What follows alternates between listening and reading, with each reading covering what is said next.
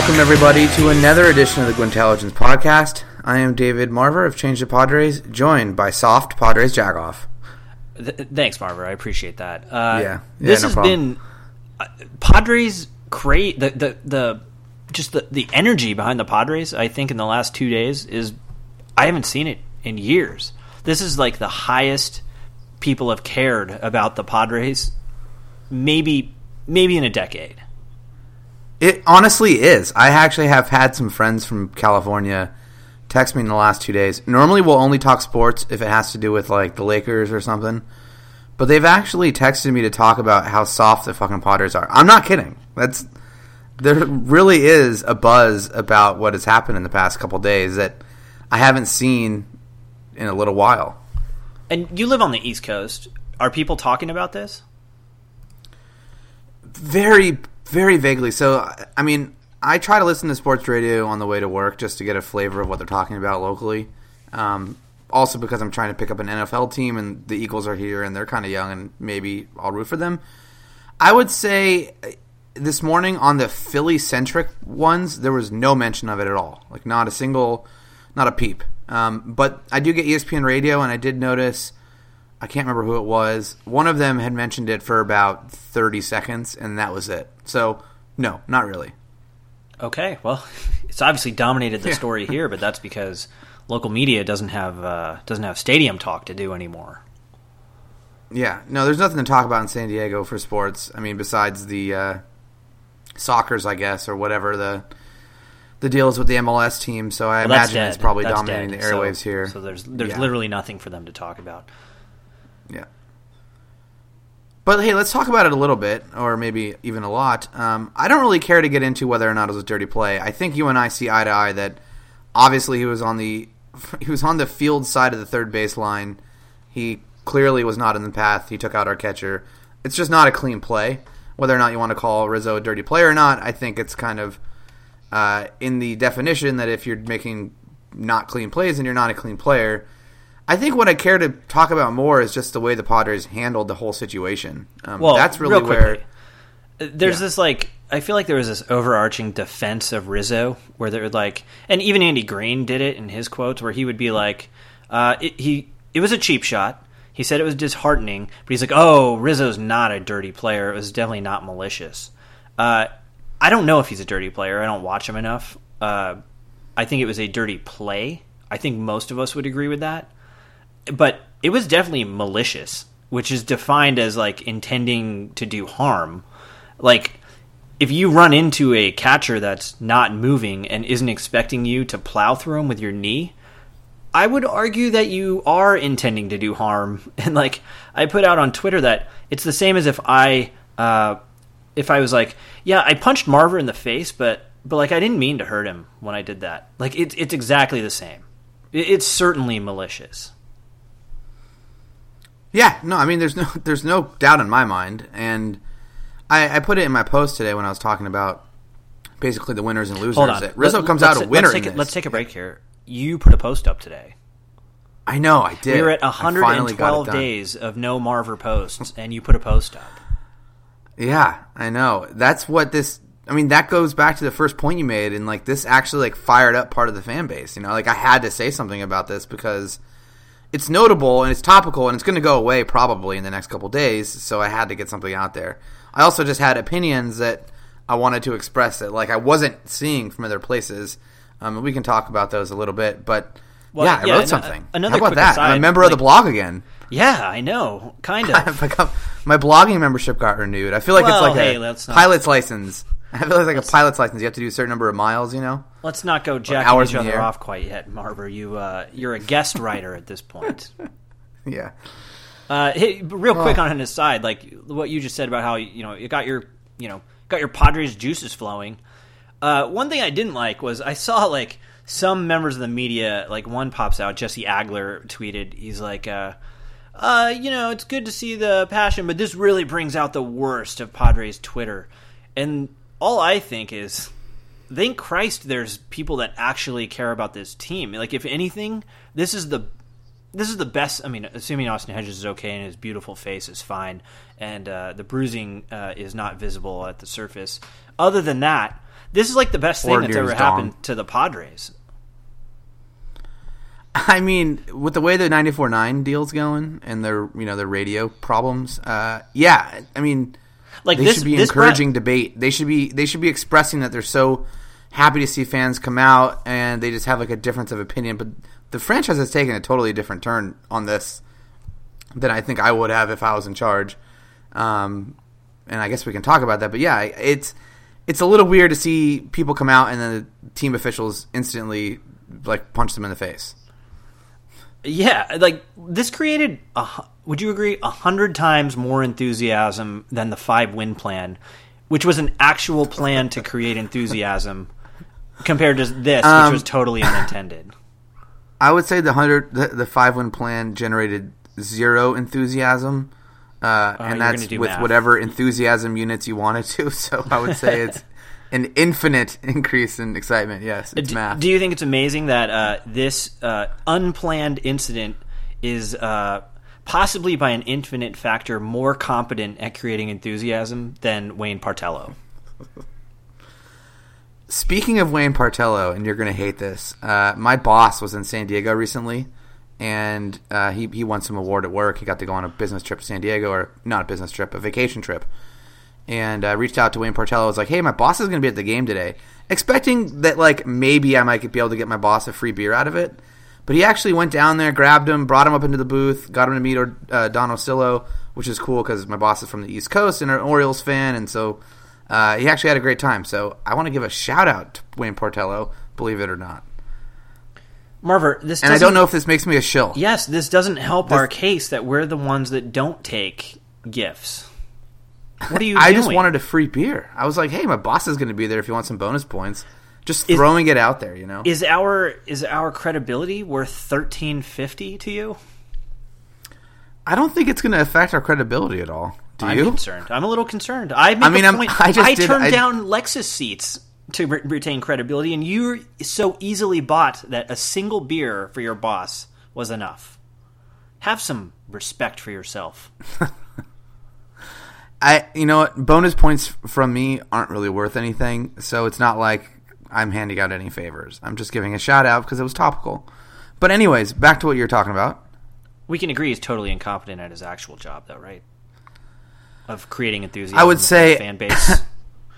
I would say, and I've said this on the podcast many, many times. I think the job of producing excitement for a tanking ball club after what they just went through in terms of multiple different disjointed plans under the Mike D regime is a very difficult job, and I don't think they're making it any easier on themselves. That's very politically correct so that you can continue receiving free beers from the team, Marver. I'm going to 0 games this year, so there's no free beers for me. Also, I'm not drinking beer. I don't know if you missed that on our previous podcast. God, Marver, I don't listen to half the things you say, for being honest. Yeah. But anyways, that's very back sad. to this whole thing. Yeah, a lot of excitement from this, yes.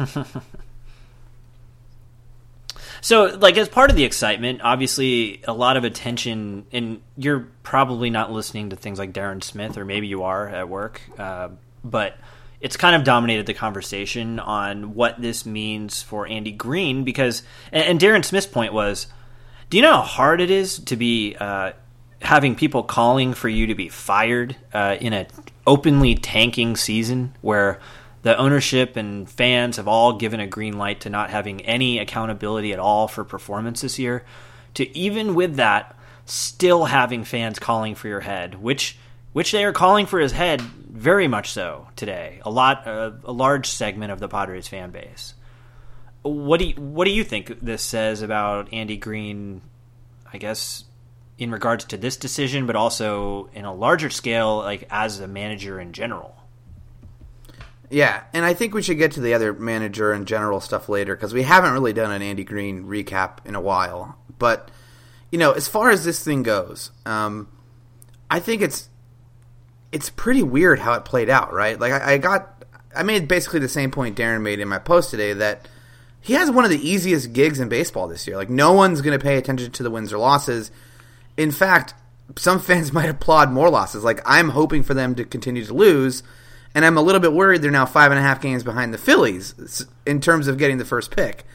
That should be the easiest job. Like, the only way this guy should have had anyone yelling in his ear is if he pulled someone in the middle of a no-hitter. And even then, I would be like, okay, it's a young pitcher, assuming the only person that could possibly get us a no-hitter this year is the Nelson Lamet. You know, he's a young pitcher. Maybe his pitch count was high. I get that, even though I might disagree and like to see the no-hitter done once. But, yeah, I can't imagine it's very, you know, I could not imagine this scenario happening a week ago. Like, if you had run this by me, I would not have imagined we would be sitting here talking about how a lot of fans want Andy Green fired, because it was just so on the periphery of all the different things to look at and follow this year. But, look, I think the way he handled it was actually fairly terrible from a game strategy standpoint. I have no problem with the franchise deciding they don't want to throw at a player. I think, personally, it's fine to throw at a non-life-altering part of the person's body as a deterrent to future players hitting Austin Hedges. I think that's a legitimate argument you can make that, look, it's not headhunting. It's not throwing at someone for flipping a bat. It's not throwing at a different player on the team in order to punish someone else's transgressions. I would advocate, you know, you can throw in Anthony Rizzo's hands. It presents a baseball risk to Anthony Rizzo in the same way that Rizzo presented a baseball risk to Austin Hedges. And in fact, stop suggesting I would argue that Rizzo. Why are you hung up on the hands? Hands are full of tiny bones that are easily broken. Like, at least use thigh that's the whole point. Or butt. But I don't think that's really a deterrent. I think the hands present a possibility of Rizzo missing time that is an actual baseball risk, that is not a risk for him in his life. It's not going to cause him problems down the line, you know, late in life. It's not going to do any of those things to him. It's just going to knock him out of baseball for a little bit of time, maybe, if it happens to hit him on the exact right spot. And I think that's honestly a fair, just result for him, because it's not, like I said, it's not like you're throwing at someone's head and potentially debilitating them for the rest of their lives, even though that's a rare occurrence anyways. It's just not, it's not what you're doing. You're basically, it's not so much eye for an eye, but it's at least presenting evidence that in the future, if a person runs over Austin Hedges, look, we're going to look to sideline you in baseball for the same potentially amount of time. It's a deterrent. But the way they did it, it's not even that they didn't throw at him, because I could even understand that. Like, if they were just like, nope, our strategy is, you know, we're not going to throw at him because we just don't think that's right morally. Fine. I can understand that argument. But you can't, prior to the game, go out to the media and tell everyone you're not going to throw at him. Because all that does is it gives an advantage to your opponent. Because then in their heads, they know you're not throwing at them. And in fact, Rizzo homered on the first pitch that he saw in the game. If Andy Green had gone...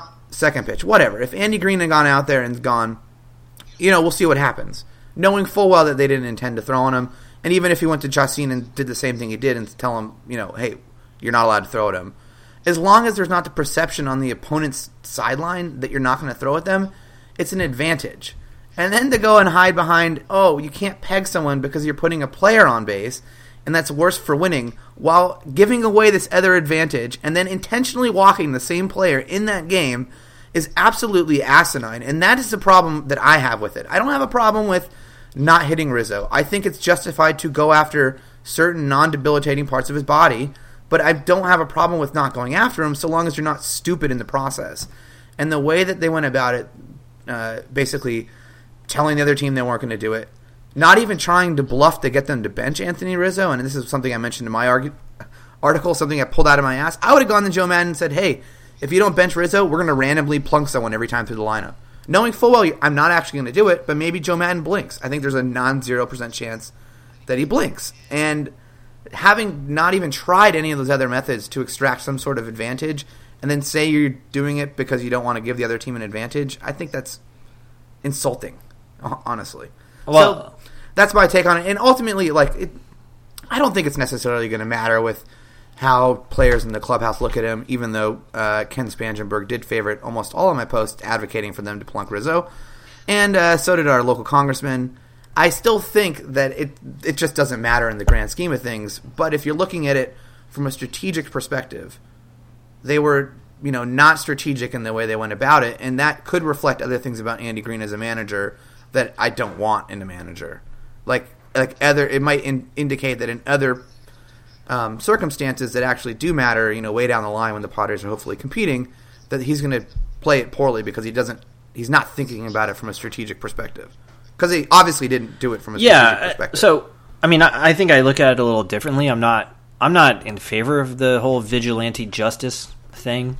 I don't think you need to plunk him to, make a point. I think we can all agree that the way this played out couldn't have played out worse for Andy Green. Yeah. Well, worse for everyone but Rizzo. And it couldn't have played out better for Rizzo. Like, it's insane. Well, I guess it could have been worse for Austin Hedges. Right. Yes. I think we got lucky on that. We did. Everyone else, it played out as poorly as possible. Right. Like giving up a home run to Rizzo on the second pitch, it really couldn't have gone worse right there. And it couldn't have gone worse for anyone. Throw Chacín there, because it was pretty clear from his quotes today and last night that he wanted to plunk him, and Andy Green forced him to pinky swear that he would not hit Anthony Rizzo deliberately. And then as a result, gives up the home run. So So I'm not with you on like it's cool if you just plunk him in the hand or whatever. But I do think Green really couldn't have played the whole thing worse in a lot of ways. Like I actually appreciate that he came out as the grown up in some of his reasoning, but he just talks too much. Like he says way too much unnecessary stuff, and that's kind of Andy Green. I don't have a problem with the grown up act of it also, but that has to come after you haven't plunked him. Like, after the series, you can make these points to the media Andy Green's making. Again, I don't have a problem necessarily with that moral argument. The problem is just giving away the advantage and then saying you're doing it for winning's sake. It's like, no, you obviously did it. Well, no, that was the worst part, because he said, it just doesn't make sense, like, why would you put a guy on base? That just increases the chances that they'll win. And then he intentionally walks Anthony Rizzo, which intentionally puts him on first base. So, for purposes of the game, there's actually no difference between plunking Anthony Rizzo with a pitch or intentionally walking him. So that was kind of a garbage point by Andy Green. Yeah. I just think he talks too much. And like, you watch him talk and his eyes are all shifty and he talks super fast and people think he's really smart because he talks really fast. And he probably is pretty smart, but he just can't stop himself. And I think that he could have gotten the point across with some very vague statements, and then done this behind closed doors where we wouldn't be talking about it as much now. He could have just said no comment the entire time and it would have been played better. Yeah, which is almost foreboding and scary if he was just going to say no comment. I know. Right. So, I don't know. And then the thing with Chacín, where that's the stuff he said about how, about how Green forced him to promise that he wouldn't deliberately hit Rizzo. Chacín had no reason to say that to the media. Like, he's not a rookie that doesn't know how to handle this. He's a veteran that knows exactly what he's doing when he goes to the media. And so that raised questions in my head on, like, why is this player undermining his manager? I mean, not directly, but he's undermining his manager when he puts that quote out there. And then he had another quote later on. I don't know if you read it. Dennis Lin published it today, where he kind of fleshes it out a little bit, but does make the point that in the clubhouse, some people, when Andy Green, called this meeting and told them that they under no circumstances would be plunking Anthony Rizzo, that I think the quote was, "Some were surprised, some kind of get it." Like, that's not even a glowing, like that.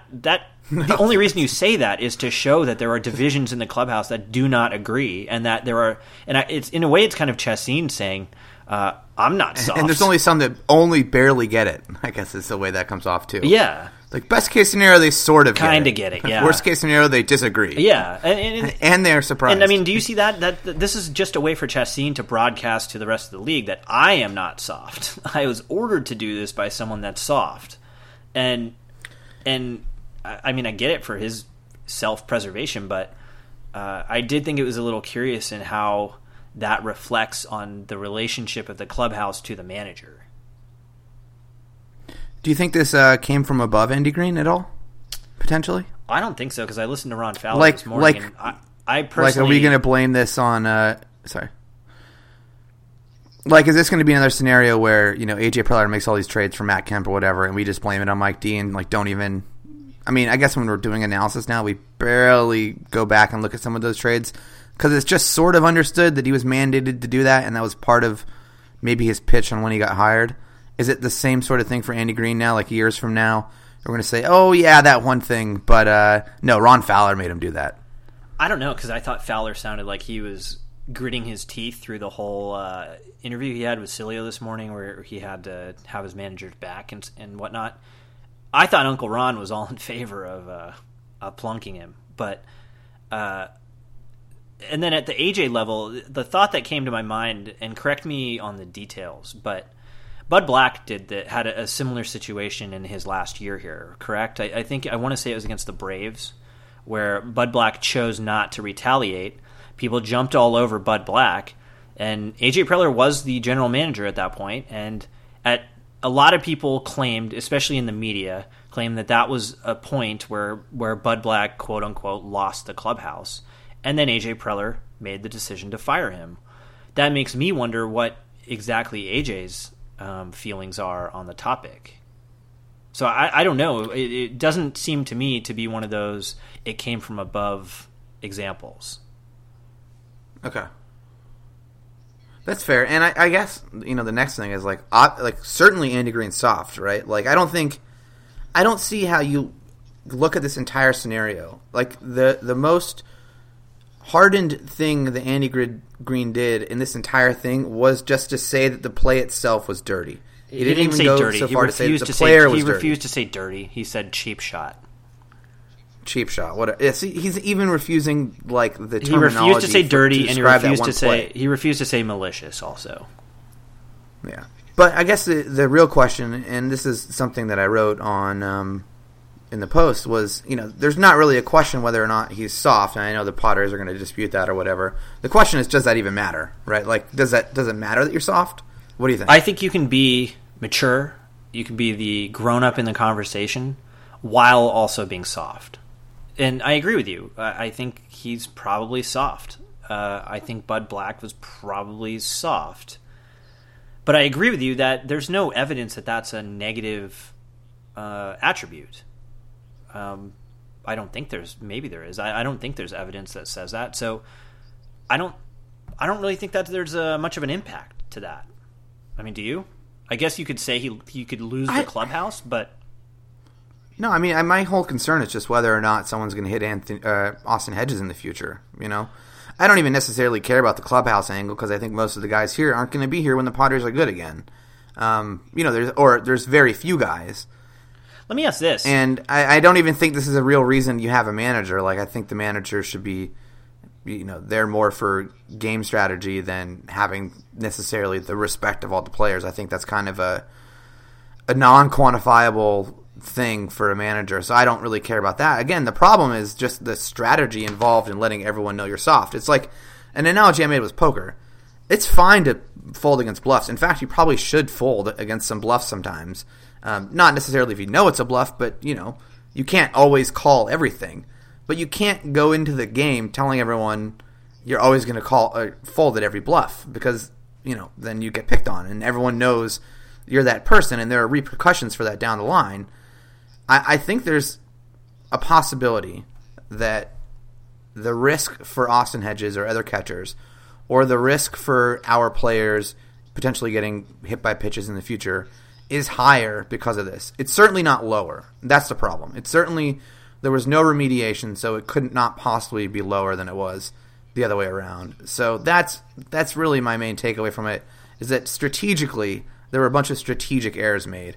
I don't know whether or not being soft matters. I don't really care about that. You just can't let everyone know you're the softest person. Like, that's the main problem. Right. I think I'm in agreement with that. I mean, I think a lot of the machismo that you see on Padres Twitter it's just that. That's where it ends. It's just machismo without thinking of the secondary effects of it. And there's probably a lot of secondary effects of being hard, too, right? But I mean, to me, I don't think it matters. The thing you said about whether Austin Hedges would get hit again, I think the much larger question, and this is more on a larger view of it, is the rule as it exists incentivizes the runner to do exactly what Anthony Rizzo did. Like, if you know you're going to be out at home plate, you should try to hit the catcher and knock the ball loose or have the catcher drop it and hope that the umpire has a bad angle or doesn't apply the rule correctly, because the punishment is that you're out and you're already out. Like, you already know you're going to be out. So, like, why wouldn't you try it? And so, yeah, no, exactly. That's why I'm not sure that Anthony Rizzo is a dirty player. I mean, you could argue that strategy is dirty and it's certainly malicious, but it's also the best strategy to try to score, right? Given the options there, you either can stop, go into a rundown, just run and be out, or try what Rizzo did. Like, given the options, he did the highest likelihood of success, I would argue. Yeah, but I think there's, you can do things within the context of the game that are dirty.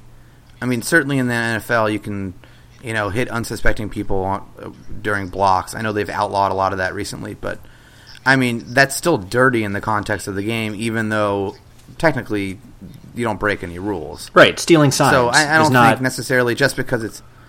Stealing signs is dirty, but it's not against the rules. Is it?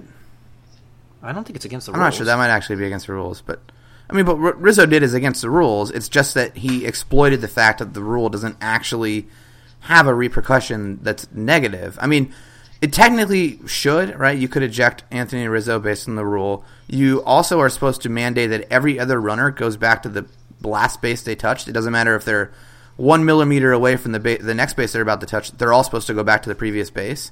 So there is a little bit of that in that rule, but none of it affected this play. So in this instance, there's a clear loophole. I also thought that, I brought up the quotes that Joe Torre and Tony Clark had at the time when the new rule came out. This was explicitly put in to prevent players from getting hurt. It wasn't put in for any other reason.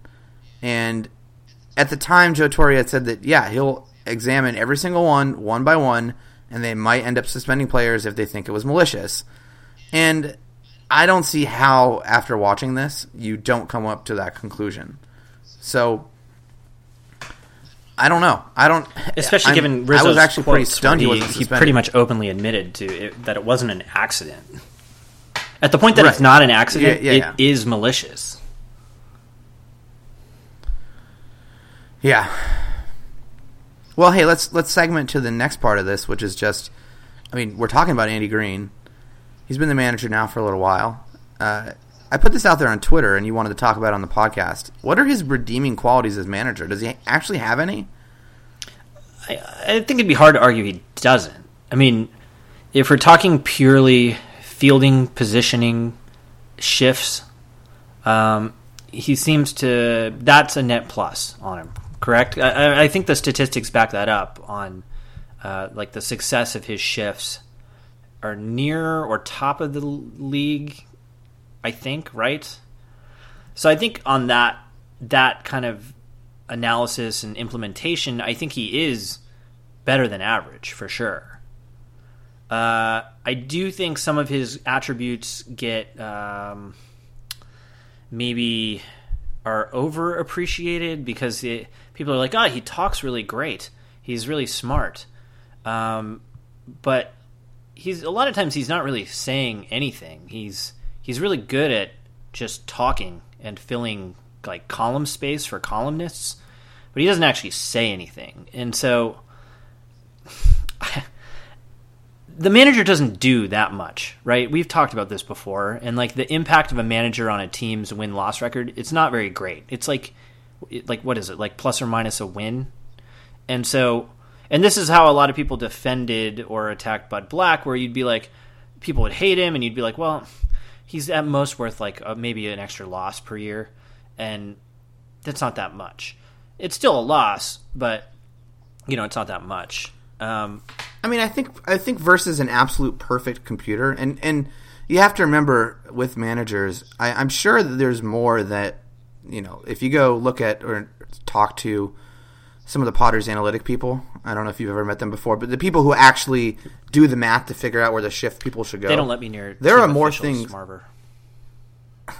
There are more things that those people want to do than what's actually being done in the field. Like, they want to do what I do in softball, which is, if a left-hander comes up, we take our shortstop and we move him to the right side of the field 100% of the time. We will even move our left fielder to right field and our right fielder to left field and absolutely optimize every single plate appearance. Those guys want to do that, and the Padres aren't doing that. And I'm sure there are other front office analytics people elsewhere in baseball that want to do other things that no one in baseball has ever done. So I don't think we can necessarily call it a one-win thing between absolute perfect robotic, this guy does everything analytics wants him to do manager and what we currently have, because what we're judging them against isn't perfect robotic, right? We're judging them against each other. And I would imagine that Bud Black is only, maybe worth one less win because a lot of the other managers are not optimizing their team also. But if you had an example of a perfectly optimized team, it might be different, right? I mean, there were some games last year where Bud Black, or not last year, but in the past, where he would opt not to pinch hit or he would sack bunt, and that decision would cost him like 15% of that one game by Fangraphs, expected win percentage. So I think it's more like 2 or 3 wins, but it's still, it's not very much. In the grand scheme of things, it's a good player. I guess the thing with Green is he does a lot of the same things that Bud Black was attacked for. Like, Bud Black, when he came in, when he was first hired, I remember, and I actually for some reason I was looking at stuff last night, but related to this when he was hired, but he was hailed as the sabermetric friendly stats oriented manager at the time. That was his MO when we hired him.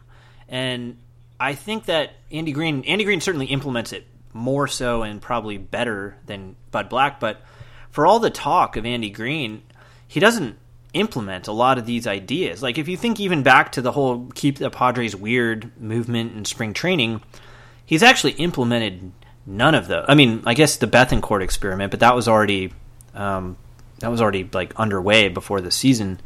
Like, he didn't implement any of those ideas so far this year. There's no opener, which I think a lot of sabermetrics-oriented people would agree is probably an optimal strategy for certain pitchers and certain matchups. And so I think a lot of the talk of Andy Green so sophisticated with being statistically oriented is a little bit overblown and based on reputation more than practice. But he also does a lot of the same things that Bud Black did. I mean, Bud Black got attacked every night for I remember reading all the he never has the same lineup every night, and so no one ever has a chance to get comfortable in their lineup position, which is of dubious merit as a complaint. But Andy Green does the exact same thing. Like, I can't count the number of different lineups he's had this year. It's very rare when he has the same lineup night to night.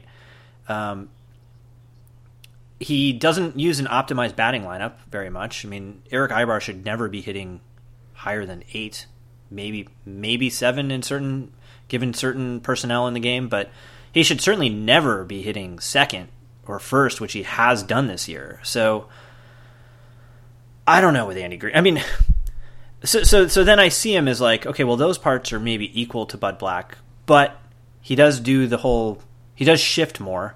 And he's a little better at like defense. He's certainly better at defensive positioning, is my guess, and that's worth something. So he's probably better than Bud Black, but I don't know. Sometimes I get this feeling, and I don't know if we talked about it on this podcast, but I know the East Village Times podcast discussed it about Will Myers being basically like a sacred cow, where fans can't criticize him because he's the face of the franchise, and I feel sometimes the same about Andy Green, where if you do have legitimate gripes about him, you get shouted down as if Green can do no wrong. And that stuff like that does bother me a little bit. I mean, do you pick up on the same vibe about him? Yeah, I mean, I think he's a slightly... Until yesterday, like, the veil has been pierced, and now I'm curious how the fan base treats him. But up until yesterday, I felt like he had this just protective shield around him that could deflect all criticism, and he would have defenders. Yeah, and I think just going back to the strategy part with Bud Black, I would say he is marginally better than Bud Black, but I still don't think he's actually good. Like, there's still far too many intentional walks. There's still far too many sacrifice hits. The lineup optimization is not there. I mean, there's a handful of he doesn't necessarily pinch hit when you're supposed to, like at least by the book. Optimizing your win percentage at the at bat versus blah blah blah blah blah, and let alone all the let's get the Padres weird or whatever potential strategies they could employ. Like, he's just like a slightly more mild version of Bud Black in terms of those things, which is fine. It's an improvement over Bud Black. I'm still very happy Bud Black's not here, but it's not good, and I am kind of glad this veil has been pierced, as you've stated, because, and I agree with, by the way, because now we can actually start talking about these things without getting called idiots. So yeah, you would get savaged before this. Yeah, and in a way, but to be honest, it wasn't even worth talking about. It was just such like a minor thing, like we said at the beginning of the podcast. Like, who gives a shit about what the manager does this season? I thought it was impossible for Andy Green to offend fans this season, because I know I threw out the idea of him pulling a player in the middle of a no-hitter. I don't actually think he would do that. So, like, I thought it was like a bona fide, like, there's no way this guy screws it up sort of thing this year. But I actually am kind of glad we can start talking about these things, because he's not really that good. But he talks such a good game that all of these innovative strategies are being used. And, like, I'm just flipping through box scores, but, like, Jhoulys Chacín he's OPSing 652 right now. Jhoulys Chacín is a good hitter. Like, he leads the major leagues in hits for a pitcher, or he's tied. He may have taken the lead, actually. Like, you have Luis Torrens OPSing 454, and, like, if he was really statistically oriented, like, wouldn't he consider putting Torrens or, Ibar at 9th and putting Chacín 8th? Or, like, there's like a lot of innovative things he could do if the statistics support it that I just don't think he's willing to do. I think he's still got that. He's still got that blame shifting mentality, though. There's a little bit of dabbling into and this was, I think, a case with Bud Black where sometimes it's safer to just do the accepted norm, even though it's the wrong choice. Because if you do the accepted norm, no one can blame you if something goes wrong. Like, it's just blame shifting or blame avoidance. And I think the promise of Andy Green when he first came here was that he'd be different and that he would try these. And if any season was created for trying innovative ideas, testing them, implementing them, this is it. And he's not really doing it.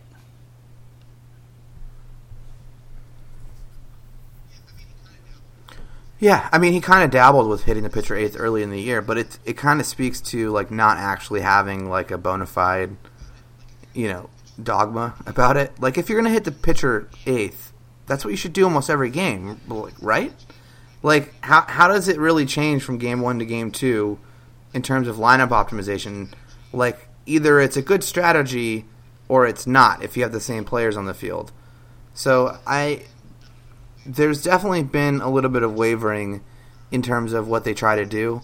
But like I said, I wasn't really paying attention to it this year. I'm going to probably start watching that a little bit more now that it's like an actual topic, and now that he's actually shown himself to be fairly poor at these strategic decisions. Like, the entire thing of the Anthony Rizzo thing really just comes down to the fact that he had a strategic advantage he could have used, this fear in the other team, or trying to get the other team not to play Anthony Rizzo, and he just broadcast to the entire league that he wasn't going to use that advantage at all.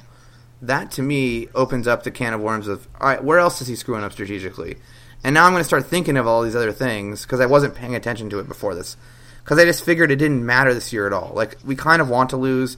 Maybe he's trying to do that anyways. But now, if he's going to hide behind this veil of, no, hitting a batter is worse for the team, we got to do what's best for winning. Well, okay, I will hold you up to the... If you want to be judged by winning now, I will judge all of your moves in terms of winning. That's fine. If that's the hill you're going to die on here. So I mean, I think I at least for me, he's not a bad manager. He's fine. We fans. I think he's slightly below Bochy average. his last year here. Also, like, even a Hall of Fame manager was receiving ample criticism from the fan base at the time. And so I get it. Managers are easy punching bags. And I don't want to just jump on Andy Green and say he's a terrible manager and he's soft and thus terrible, because I don't think there's causality or that's a true statement. I think he's fine. I just don't. Sometimes it just bothers me that he's treated like this just golden god that can do no wrong, and so I'm kind of with you that I like that the veil has been pierced and that's at least a valid topic for discussion, because I think there's a lot of interesting points that can come out of it. And hopefully for us as fans, maybe that leads to some kind of improvement. Because if you're in an echo chamber where you don't ever get criticism, you don't improve. That's what groupthink is from. You just think everything you're doing is perfect, and you just don't seek improvement. And I think there's room for improvement. I think we'd both agree about that. Yeah. Well, let's get off the Rizzo affair. I think we've adequately covered it. We did want to talk about. Well, we did want to briefly talk about trade value, I think. And MLB Trade Rumors put out a post last week that just outlined what the Padres trade chips are. I don't know if you read that one. It was in my This Week in Padres Twitter that I put out today. I did. But I think we can both agree Brad Hand, as of today, is probably our largest trade chip, right? I mean, of the most likely guys to get traded, I mean, I bet you Will Myers will get you more in a trade, but yeah. I mean, if you're talking most trade value in the org, I mean, that's a totally different question. Let's say that'll get traded. Of the plausible potential trade candidates, I think Brad Hand, yes. We could both put out an argument for why Will Myers could be traded, but let's not get into that.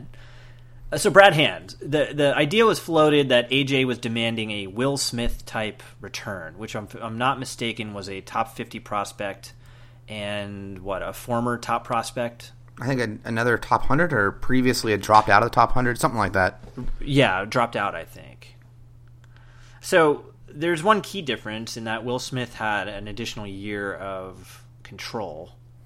Brad Hand has arguably, until the last month or so, been slightly better. So I don't know if that balances out, but do you expect him to get that kind of return? I would be stoked if he gets a top 50 prospect. Absolutely stoked.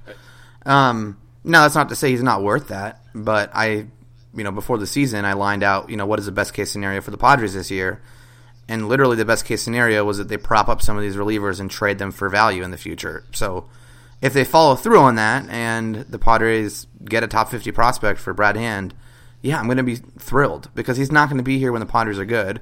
And he's a relief pitcher, which are extremely easy to produce. In fact, we just brought one up who looks pretty damn good, and we have many more guys like him on the way, including starting pitchers that will fail at starting pitching that will become relief pitchers.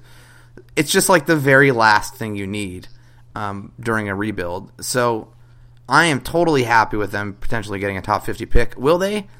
I don't know. And at this point, I'm not even sure if we should really necessarily judge it right away based on that, because I made the mistake, and I think you made the mistake as well, of prematurely judging the Fernando Tatis Jr. trade without giving him any time at all in our minor league system, when we have since seen that was a scouting coup by the Padres. Yes. So as long as they're getting players that they scout and believe are top 50 players, whether or not they're actually currently on Baseball America's top 50 matters a little bit less to me, because they've proven themselves that they can target those players. Well, at least in one instance. We've touched on it on the podcast before, specifically related to not trading Tyson Ross. And some of the reason for that was AJ has a strategy where he says, I believe Tyson Ross is worth this. And if nobody will offer that price, he's unwilling to decrease his price to what the market is offering him.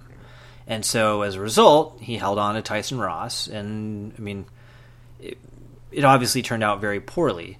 So I put out on Twitter that I felt it was mandatory that they trade Brad Hand, and that if AJ's strategy is I want a Will Smith return or no deal, I think that's a real problem.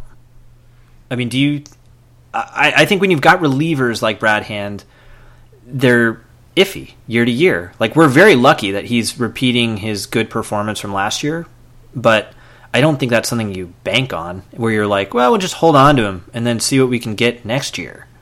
I think that would be a real mistake. Yeah, no, I don't disagree. Particularly because relief pitchers, they're pitching more often, so the injury risk is, in my opinion at least, appears to be a little bit higher. And their performance can waver pretty drastically. There's a lot more variance year to year in their results because they're just throwing fewer innings. So there's just like less of a statistical odds that they look as good on paper as they really are.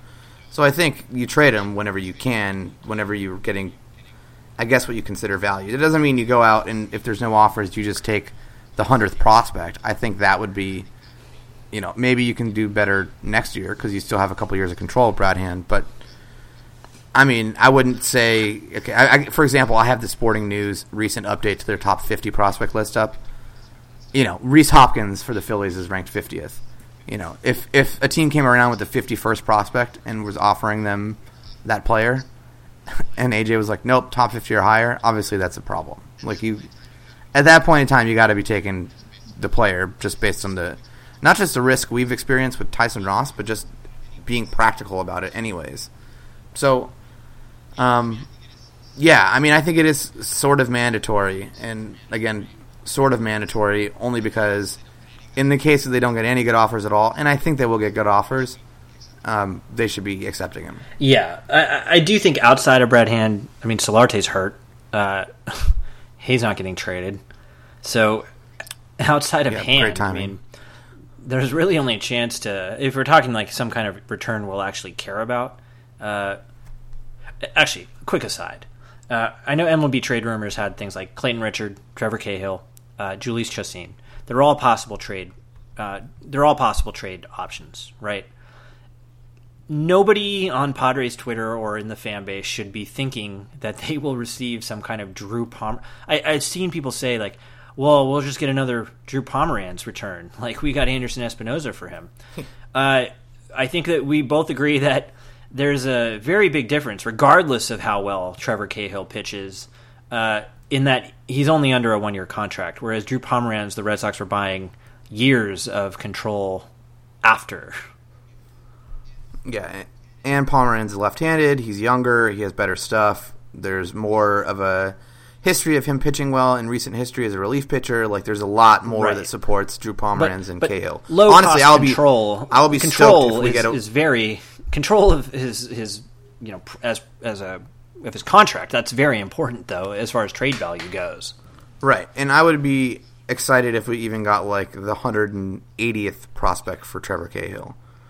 Because think about it this way: I still don't know if you how could we accept. got, think about it this way: Naylor. If you think about it this way, Naylor if you could accept a first-round comp pick for Trevor Cahill, you obviously would accept the first-round comp pick. But those guys aren't going to be ranked in the top 100 prospects. So you're clearly already saying you would accept something out of the top 100 for him. So obviously I would accept the 180th. It's barely out of the top 100. At this point, anything with like any sort of upside at all, even what they got for Derek Norris or even what they got from Melvin Upton and Hansel Rodriguez, although he's not looking very good, I would take any of those guys for Trevor Cahill because Cahill has no future here. The Cashner trade is a little more comparable, although I'd argue Cashner always had that intangible, like, people could dream on him because of his velocity, where if he just had the right pitching coach, he'd be dominant. So, but that return was Josh Naylor, which was a non-top 100 prospect, just off the top 100. And that was a great Cashner return for him. Cashner had also put up 3 straight years of 2+ wins above replacement. So right. I mean, I know he's having a bad year last year, but there was like at least a track history of him being an effective starter. Not good, but he had stuff you can dream on if you're an idiot like Josh Burns. But I would not expect a Josh Naylor for Trevor Cahill. Like I said, I would accept almost anything for Trevor Cahill. Right. I mean, I think we'll all pretend to be excited with what the return is, but let's not get too excited. Yeah. Let's get excited for what Brad Hand brings back. Maybe you bundle some stuff in. Maybe we throw Maurer in. That'd be fine. Maybe we can get Juan Soto for him. God, that's all I want. That's all I want. We would have to change the podcast to the Juan Soto podcast. Oh, yeah, we would just have to change it to the Sploosh podcast. Although, I think he's probably... If you're hoping for him for Brad Hand straight up, you probably have your mindset too high on this one. I don't know. I haven't checked. He seems like a prospect that'll be on the rise. But, I mean, he was just off the top 100 prospect list. He's playing in Hagerstown, and I don't know if you know anything about where I work, but we do a lot of business with people who live in Hagerstown. And they go to the Hagerstown games, and they talk about this player. Or by they, I mean one person who works in Hagerstown I talk to. So I think he's having a really good year. He's putting up incredible numbers. Yeah, so maybe let's not get our hopes set on this one Nationals prospect you have an irrational crush on. But I mean, to be fair, we have a lot of prospects. Like, we have a glut of prospects that are clogging up the... Like, we have actual gluts at positioning where we're having to do things like have six-man rotations. 2 Arizona League teams. Yeah. Like, putting 17-year-olds... Like Justin Lopez in Tri-City. He's the youngest player to ever play in that league. Right, yeah. He's not even 18. He can't vote. And he's not even playing shortstop. He's supposed to be a shortstop. They're playing him at third base. So, like, they're doing weird things because of these gluts. Right, yeah. So then at that point, like, God, can we just get Juan Soto? That's all I want. That's my dream. Just Juan Soto. I don't want Robles. I just want Soto. I'll be considered just a Nostradamus if that's who we end up getting. Yeah, but be careful what you wish for. I once predicted the Padres would trade Houston Street for Alexi Amarista and another prospect. And, wait, no, not Houston Street, sorry. I predicted that we would trade, oh God, who was it? For Alexi Amarista. Who did we end up trading and got Amarista for? Mujica? No, Ernesto Frieri. Ernesto Frieri, that's right. I actually, legitimately called that trade. 6 months in advance, and then Alexi Amarista was my least favorite player for about 6 years. So be careful what you wish for. Sorry about that. That was the greatest thing that ever happened to me as a fan in that era. That's saying something about the era. That was God, Alexi was great. Don't besmirch Alexi's name on this podcast, Marver. I will always. I think that's all we got, right? Is that our agenda? Did we knock everything off? I mean, almost. Rest in peace, Diaz, right? Diaz, yes, he's gone. But real quick on that. It's Diaz now. You missed that. Oh, I get it. I see what you did there. That's good wordplay. I mean, if we're speaking honestly here, I feel bad for the guy because his arm is hurt, and but it's kind of good. The dream with the Rule 5 players that they get hurt, right? And you can stash them on the DL, and then stick them back in the minors next year. Quite nice. We've also got a glut of, like we said, a glut of players. So this opens up a spot. Hopefully not for, maybe for entertainment value, Jared Weaver, but maybe this is the spot. No, for the tank, dude. We have 5.5 games we have to catch up on the Phillies. We need Weaver to. This is why we got him. Earn your paycheck, Weaver. Yeah. But if they don't go that route, I mean, there are players they could call up, that are probably ready to at least get a nice little audition. Yeah. Move some players out. Because the problem is that you've got these people being blocked, and there's a glut of people at Single A Elsinore that need to move up, but there's not a spot for them. So something like this had to happen. He'll always have the GIF, though. The GIF.